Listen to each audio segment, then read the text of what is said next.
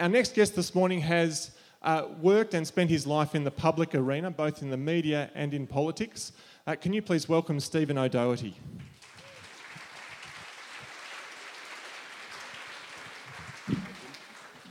Stephen, have a seat.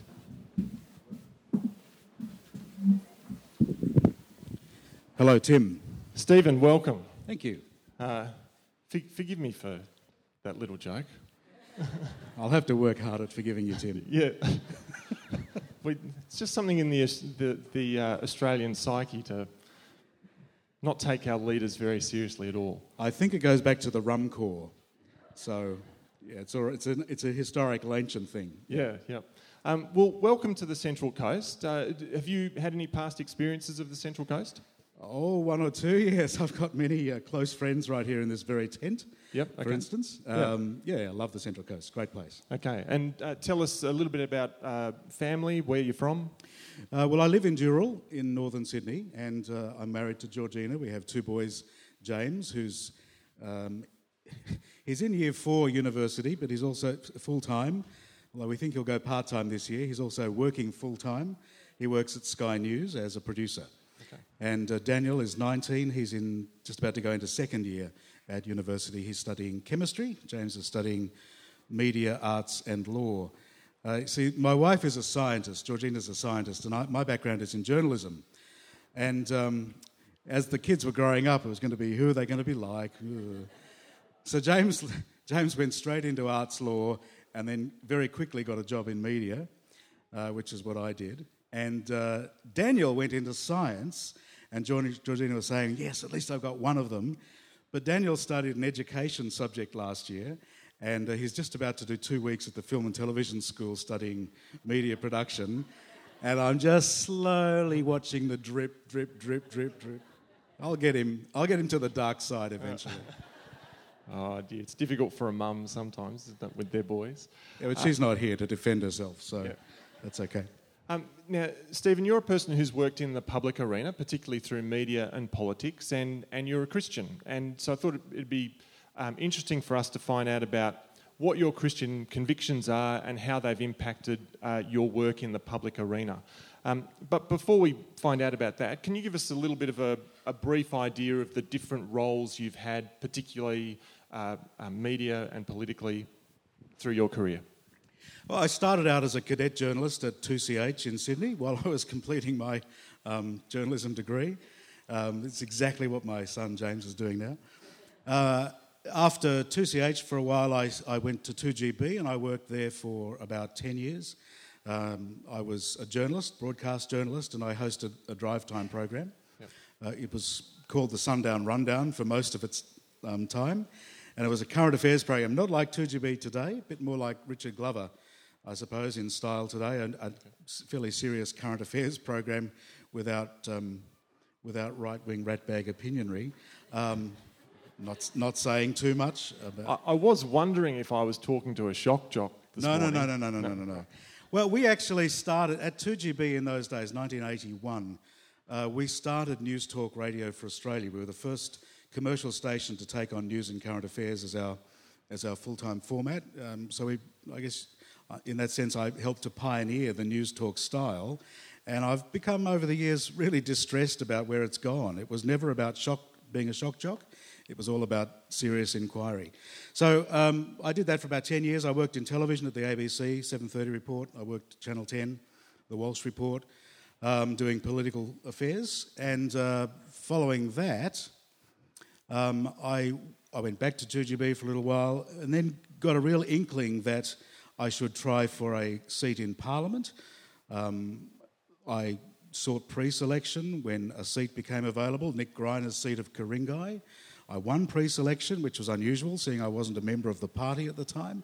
I joined the party and then sought pre-selection 3 weeks later.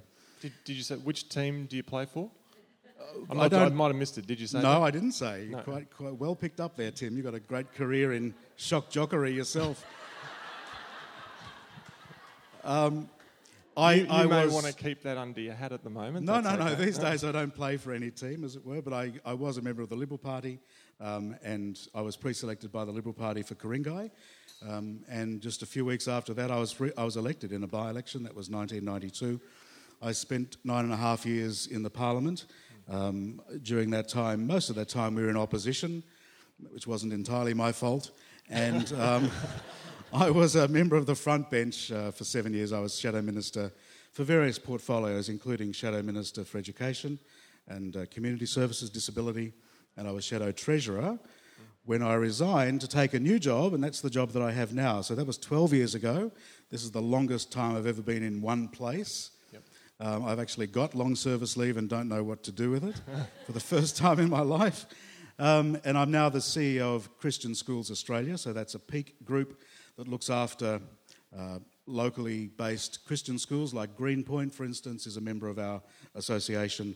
So there are about 130 of those schools around Australia, and my job is to look after their interests in policy and in advocacy and lots of other different ways. And you're still actively involved in the media as well. I think you're the chairman of Hope. Yeah, I am. I'm the chairman of the board of Hope 103.2, which is Sydney's Christian radio station. I've been doing that for about 10 years. That's a voluntary position, but I just love it. Yep. Love being involved in media. In some ways, I think, Tim, I've really just, if you want a secret, I've been working now for 30-something years. All that time, all I've ever done is just talk for a living. Are you a person with too much energy? It seems some people... No. Right. It depends what time of the day you ask me. Okay. I can't How many sit coffees still. you've had? I've actually found this week, Georgina's gone back to work this week, and I'm at home alone, like Macaulay Culkin, you know, I feel they've all left, and here I am. And I find it really hard to be by myself. So that's a self-revealing idea. I have to find projects to do so that I can, otherwise I fall into this sort of malaise. So, yeah, I have to keep moving on. And a few years ago, Georgina shocked me to my quick. We're in a really, really busy period at my work, and I said to her, because my work involves travel now, I travel maybe 2-3 times a week interstate. So I said to Georgina, we'll just get through this period. We're just going to get through this period, and then everything will be back under control. She looked at me and she said, you're joking. I said, no, really, just this period. She said, do you realise how long you've been saying that? I said, no. She said, since before we were married. We've been married for 25 years this year. Yeah. Well, you're obviously persuasive in what you say as well. She's been buying that line for a long time. It just doesn't fool Georgina. It didn't in the start, and it doesn't now. Yeah. Okay, well, that's helpful to get an idea of those different roles that you've had. And being a Christian has been a big part of what you've taken to those roles. So I thought we'd find out how you became a Christian. You didn't grow up as a Christian. You became a Christian in adult life, and then how that's shaped and the impact that's had in your work in the public arena. So can you tell us what were the circumstances of you becoming a Christian?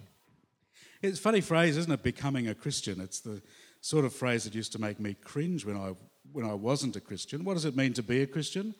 Well, I think as people have been hearing this week, it's to believe that Jesus was the Son of God, that he died on our behalf, and that we can only approach God by giving our lives to him in service. So that's what it means, and I came to that decision as an adult at the age of 26. But I started in my career as a person who was very strongly anti-Christian, actually. If you think about the typical left-wing current affairs journalist, you can see my life has been through a few swings and roundabouts. But yes, I was a typical left-wing current affairs journalist at one stage. The sort of zeitgeist or the worldview that they bring with them, the sort of norm that they bring with them, is that religion is an artefact created by mankind for those people who need some sort of crutch to lean on. Alternately, journalists may think, or this particular view of the world might think, that religion is propagated by the church because it wants to keep people under subjection and hold power over them, that the church itself whatever that means, but a lot of journalists think of that as the Catholic Church or the Anglican denomination or whatever it might be, that it's economically powerful, that it's about money and power, and like any other institution, its main role is to propagate itself. Now, these are all ideas that actually come from, I guess, left-wing ideology, and indeed, when I went to university at UTS, the predominant philosophy of the faculty that I was studying in, communications faculty, was Marxism. So straight out of high school, I'm sitting in a lecture with 300 people at UTS and hearing about ownership of the means of production and saying to the person next to me, what on earth are they talking about? But I actually realised as a young undergraduate that you had to adopt this sort of Marxist social analysis in order to get through the course. So it definitely imprinted on me. I'm very, very grateful for that, because studying Marxism, Marxist sociology, politics, and then philosophy and so on, I learned that people think in different paradigms, that people actually adopt a different view about the world, a different way of seeing things. We call it worldview, we might call it, as I did earlier, zeitgeist. And these things are informed by what happens around them. So my worldview was informed by where I went to university. It was informed by the journalists that were teaching me, training me as I was growing up as a young journalist, analysing the world with this left-wing perspective. And part of that worldview was to see the church in a particular way and to see Christians in a particular way, as people who were anti-intellectual, unintelligent. And I took that right through to my mid-20s until I met Georgina, and she shook up all of those paradigms because she was a believing Christian. She had been since she could think for herself. She never questioned the existence of God, even though she tested him out a few times. She was, when I met her, studying for her PhD. She later finished, so she's a scientist. She's a biologist. She has a PhD. She was loving, caring, very intelligent, formidable, and beautiful, and didn't meet any of the things that I thought Christians would be like. And so, keep telling us then what was the transition for you in how did your attitude change towards the claims of the Bible, the claims of Jesus, from being sceptical, perhaps cynical, to becoming persuaded that Jesus is the Son of God who died so that we can have a relationship with God? Yes, it was.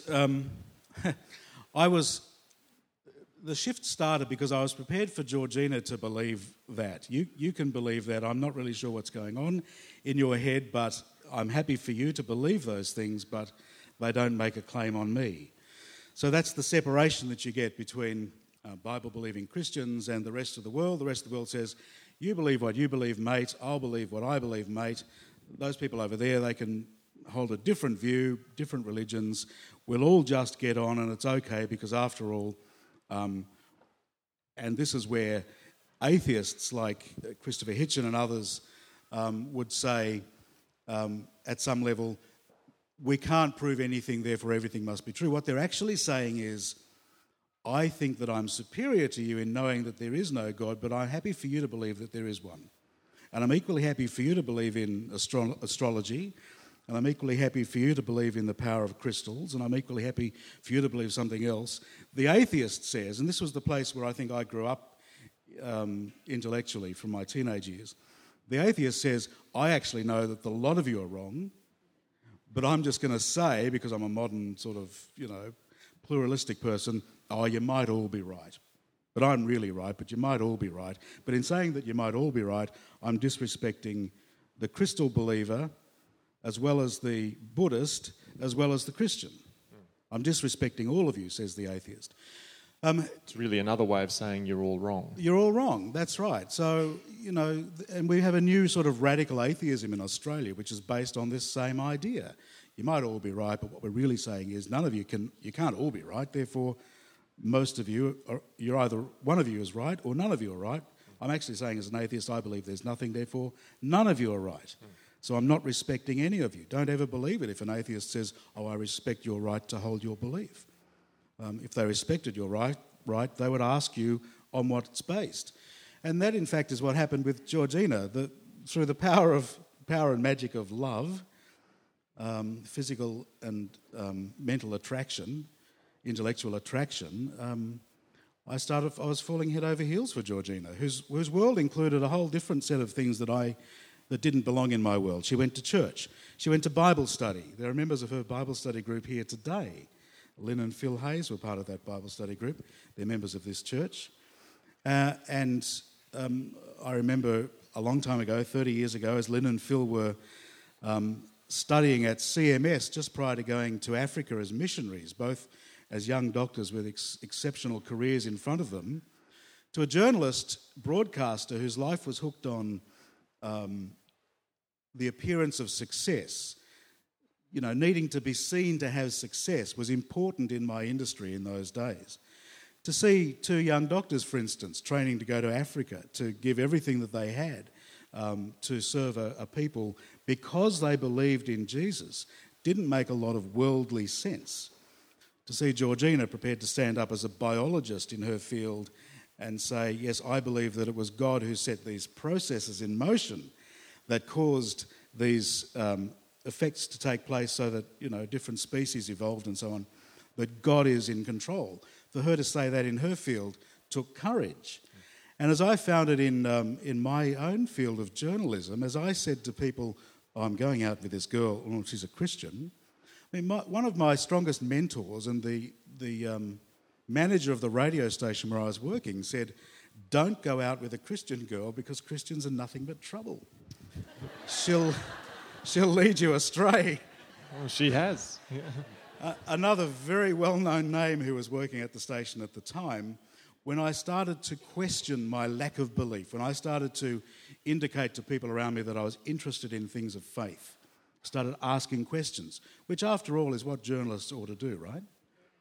When I started asking questions, another very well-known name who was working at the radio station at the time turned on me. He'd been a strong supporter. He was the reason that they gave me, a 21-year-old, the chance to do drive time on 2GB, and it's unheard of. It just doesn't happen. This guy turned on me and would come back from lunch absolutely blind every day, screaming abuse at me, four-letter words, the most foul language. It's been very ironic to witness that very same person recently speaking out in the press against another alleged case of workplace bullying of a current on-air personality who allegedly bullied one of his staff. This person who bullied me has been standing up for this young man who's being bullied. He did exactly the same thing to me. But there was no doubt in my mind, because of the phrases he was using, because of what they were saying, that the fact that I was questioning my lack of belief, the fact that I was starting to, become a Christian, to use the language, was one of the factors in him turning on me. And when you see how, if something is irrelevant, if the gospel is irrelevant, and yet you start to identify as a Christian and friends turn on you and people see you in a different way and the whole world starts to look as if it's, made half a turn to the left or right and you can't recognise it anymore, you think, if the gospel means nothing, then why is this happening around me? Why does it change lives? And what happened in the end, Tim, was that Georgina got to the point where at her Bible study group, they'd been really unsure about how to advise her about what to do with this Christian. I was already separated on my way to a divorce. I wasn't living the sort of lifestyle that Christians would generally consider was consistent with their beliefs. It wasn't at the bad end of the spectrum, but I was sort of heading that way, I think. And they were hard pressed to advise Georgina whether to go out with me or not. So one day she rang me up at work and she said, I've been praying through this situation. I've been talking to my friends at Bible study. I just don't know what to do, but I just feel that if I keep going out with you and we form a relationship and we get closer and closer, I might walk away from my faith because, we're just living in different worlds. and I don't want to walk away from my faith. She said, this doesn't make any sense to me. I feel so weak, but I know that I can't actually see you again, because I feel that if I see you again, then I'm just going to, walk away from my faith. I know this is weak. I should be stronger, she said. Therefore, I can't see you again. My decision is that we can't ever see each other again, ever. That was a lot of strength, I think. Well, that's what I think, Tim. I think that's one of the strongest things I've ever heard. And you just put down the phone and you say to yourself two things. Firstly, another failed relationship. Secondly, why would you walk away from something that was tangible and a really, great relationship now for something that was a construction of your mind that wasn't real? She said, my relationship with Jesus is such that I don't want to lose him by going out with you. And then, of course, you start to justify yourself. But that's okay. I said, you can go to church on Sunday and I'll stay at home and read the newspaper. That sounds ideal. It doesn't sound like such a bad idea now, actually. But no. She said, no, you don't get it. Everything about me, my whole world revolves around this fact that my faith is real to me. It impacts on what I do. Witness Lynn and Phil Hayes, for instance, turning their whole lives upside down to go and be missionary doctors in Africa. That's what Christians want to do. They want to give their life to the service of Jesus. And if you don't share that, then we can't share the most important thing. So, as she said, as strange as this sounds, I just think we can't see each other again. I later found out what that meant, Tim, because, and I'm happy to go back and tell you how and why I became a Christian, but just by way of kind of validation of what she was saying, each one of our children has suffered very serious, potentially fatal conditions in the last 21 years. Daniel, when he was born, had meningitis just 2 days later. And as a 2-day-old child, was touch and go whether he'd pull through or whether he'd pull through and suffer ongoing permanent disability. Now, he pulled through miraculously. But it wasn't the fact that I feel that was a miracle that justifies what she was saying. Our second child, James, was hit by a car when he was riding a bike. Very serious accident, fractured neck amongst many other injuries, broken jaw on both sides, all, serious serious head damage. He pulled through. A few months later, he had a stroke because of the damage sustained in the accident. Once again, he was at death's door, with the doctor saying, you realise that even investigating what turned out to be a massive aneurysm on his carotid artery, even by investigating that, we run the risk of shooting blood up into your brain and causing a massive stroke from which you won't recover. Now, so this has been our experience of parenthood. There's been the bad. There have been lots of good bits. Those have been the difficult times. But in all of those occasions, Georgina and I never once have had to turn to friends and say, why does God let this happen? We're past that. We understand who God is. We understand his call on our lives. And our response has always been, dear friends, can you help us pray for our children, because right now we need and covet your prayers so that our children will be well. And God has, I think, performed miracles.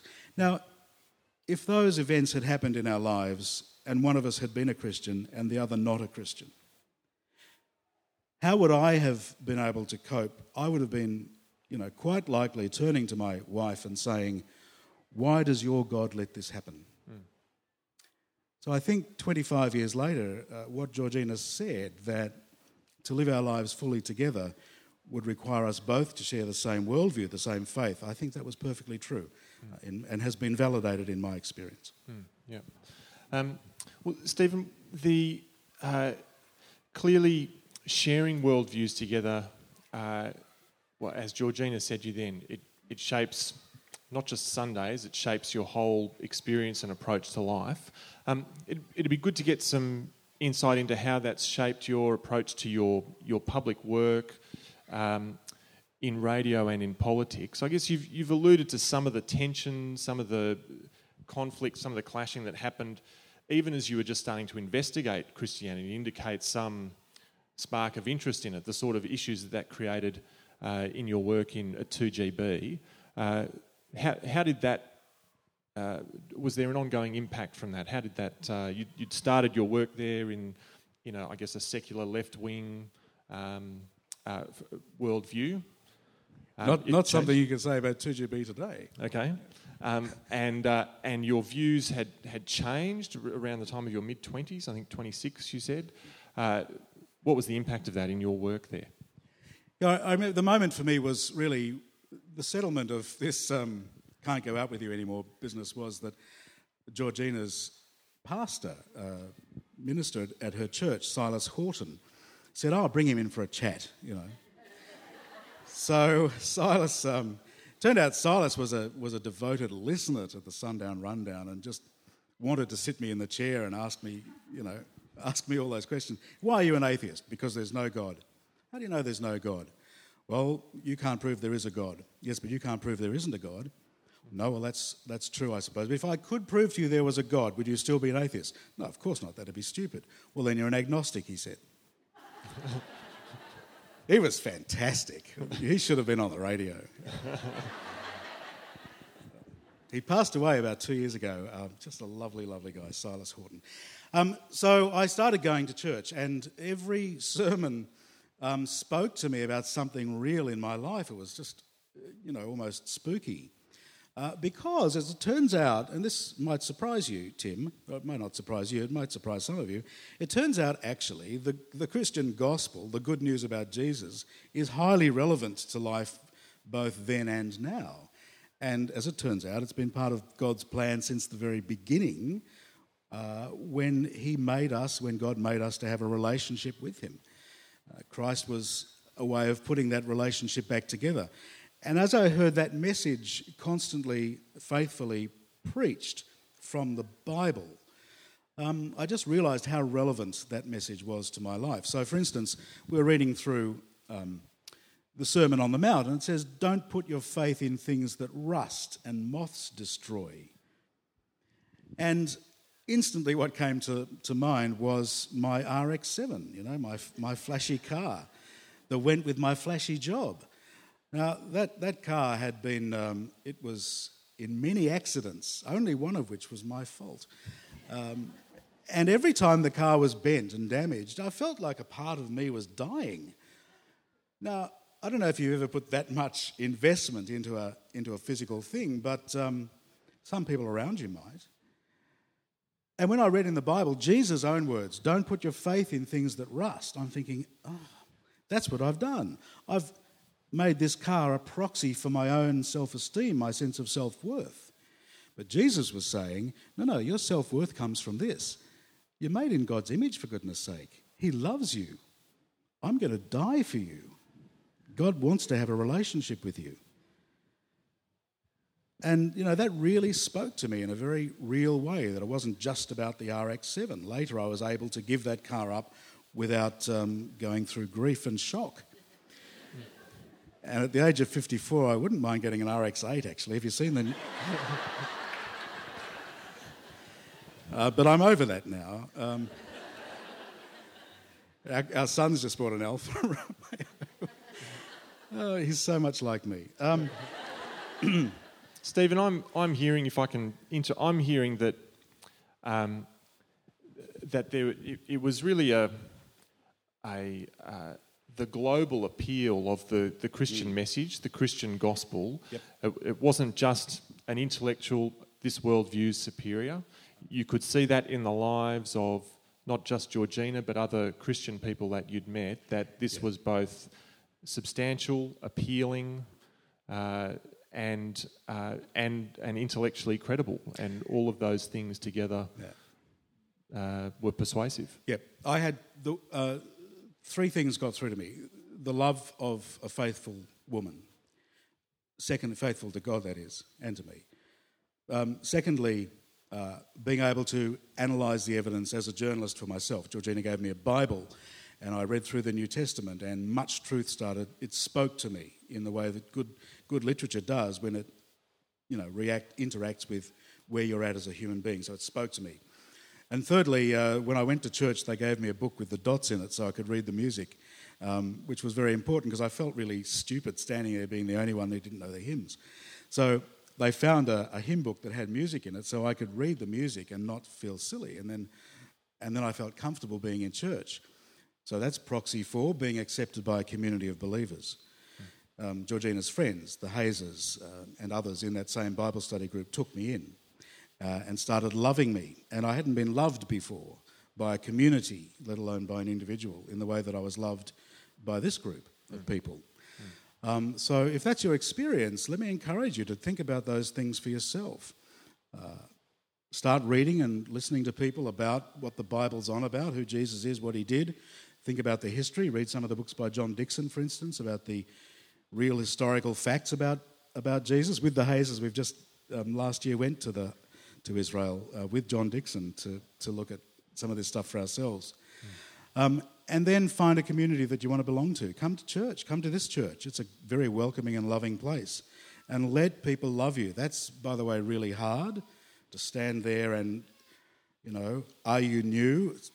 Yes, now I know you're going to invite me to lunch. Would you like to come to our place for lunch? Or you say, no, we're just visiting from down in Sydney. We're going to McDonald's for lunch. When you actually let people love you, remarkable things happen, and that's what occurred for me. I felt like everybody in the church was judging me. You're that Christian left-wing atheist who persecutes Christian politicians, which I did. No, it was, hi, you're Stephen. Tell us about yourself. What are you interested in?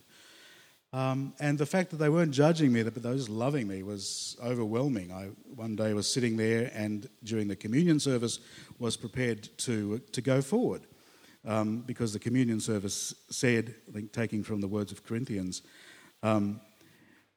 if you would step forward and take part in this communion service, signalling that you want to belong to the body of Christ, you need to be prepared to leave your old life behind. And I remember praying, I can't fight you anymore. And so I went forward and took communion. And for someone who was already a public figure, I'm not putting myself on a pedestal, but I had the highest rating drive time talk program in Sydney. And everybody in that community knew who I was. It was an act of showing that I was prepared to change. But it was a remarkable act. You know that scene in The Mission where Jeremy Irons struggles to the top of the cliff and then lets all of the baggage fall to the ground? That's how I felt. I had to leave my RX-7 on the bench. I had to leave my brilliant career on the bench. I had to leave my image on the bench. And I remember after that saying to Silas, well, what shall I do now? I've become a Christian. Surely I can't be one of those rotten journalists, on the radio anymore because that's a terrible, sinful industry. He said, well, is it? Is it really? Are all journalists, enemies of God? Do they have to be? What did God call you as? What do you mean, call me? Well, what were you when you accepted the truth about Jesus? Well, I was a journalist. I was a broadcaster. Well, can't you be a journalist and a broadcaster and still believe in Jesus? And it was wise advice. Every role I've had since then, I've heeded Silas's words. Why can't I be a politician and believe in Jesus? Who said you're not allowed to?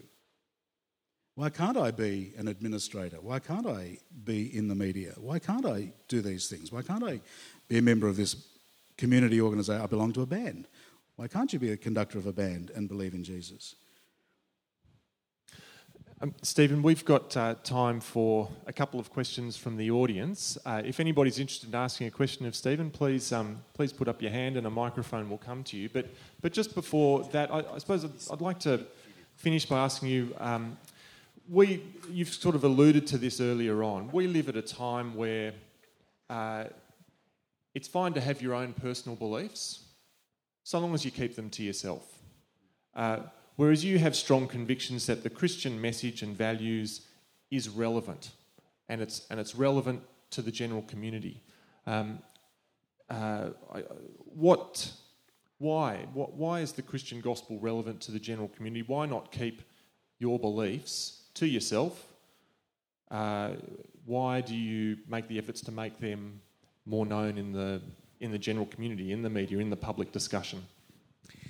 Yes, firstly, I think I'd want to say, Tim, that I don't want to judge people. That's not my job role.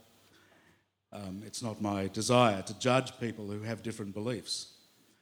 But I believe strongly in the truth of my own faith, and I'm prepared to put it out there and tell you why I believe what I believe, and to tell you how that impacts on me, and also to tell you about how good the kingdom of God is.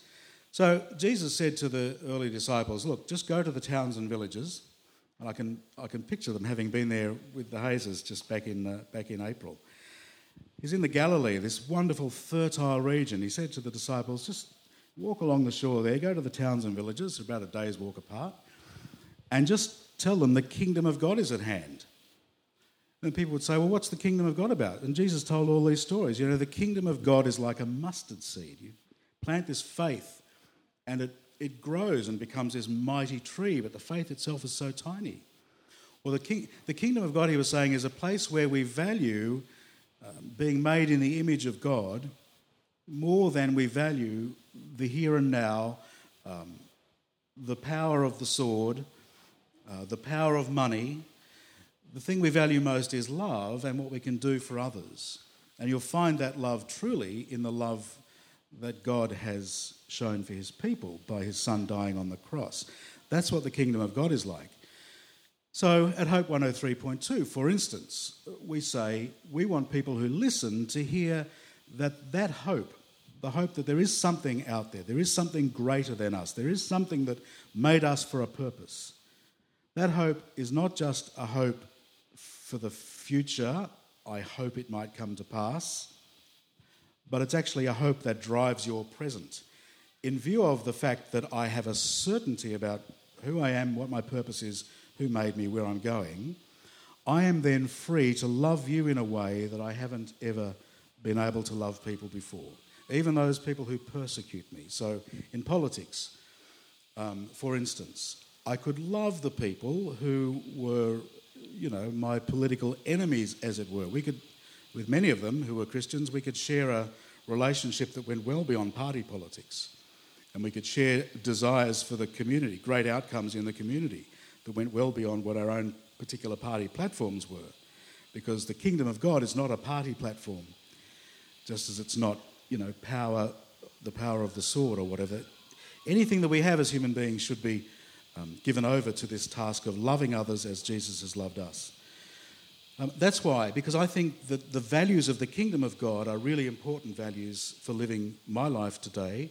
And if our community had those values and also displayed them, then the chances are we'd be able to tackle real here and now problems like coward punches and alcohol abuse and so on. But, Yep. Does anyone have a question for Stephen that they'd like to ask? We've got a hand up the back corner here. Being one of the people who listened to you with enthusiasm in 81 through your period, an incredible change to the radio that you brought to Talkback Radio. Any chance, even on a part-time basis, of coming back? You never say never. Please, come back. I'll take that as an encouragement. Yeah. Absolutely. If the right conditions ever prevailed, thank you. I think that's a question to direct to Georgina, actually. That one? Is that right? No, I should be happy. Right. Yeah. Just make it through this one and the future's looking rosy.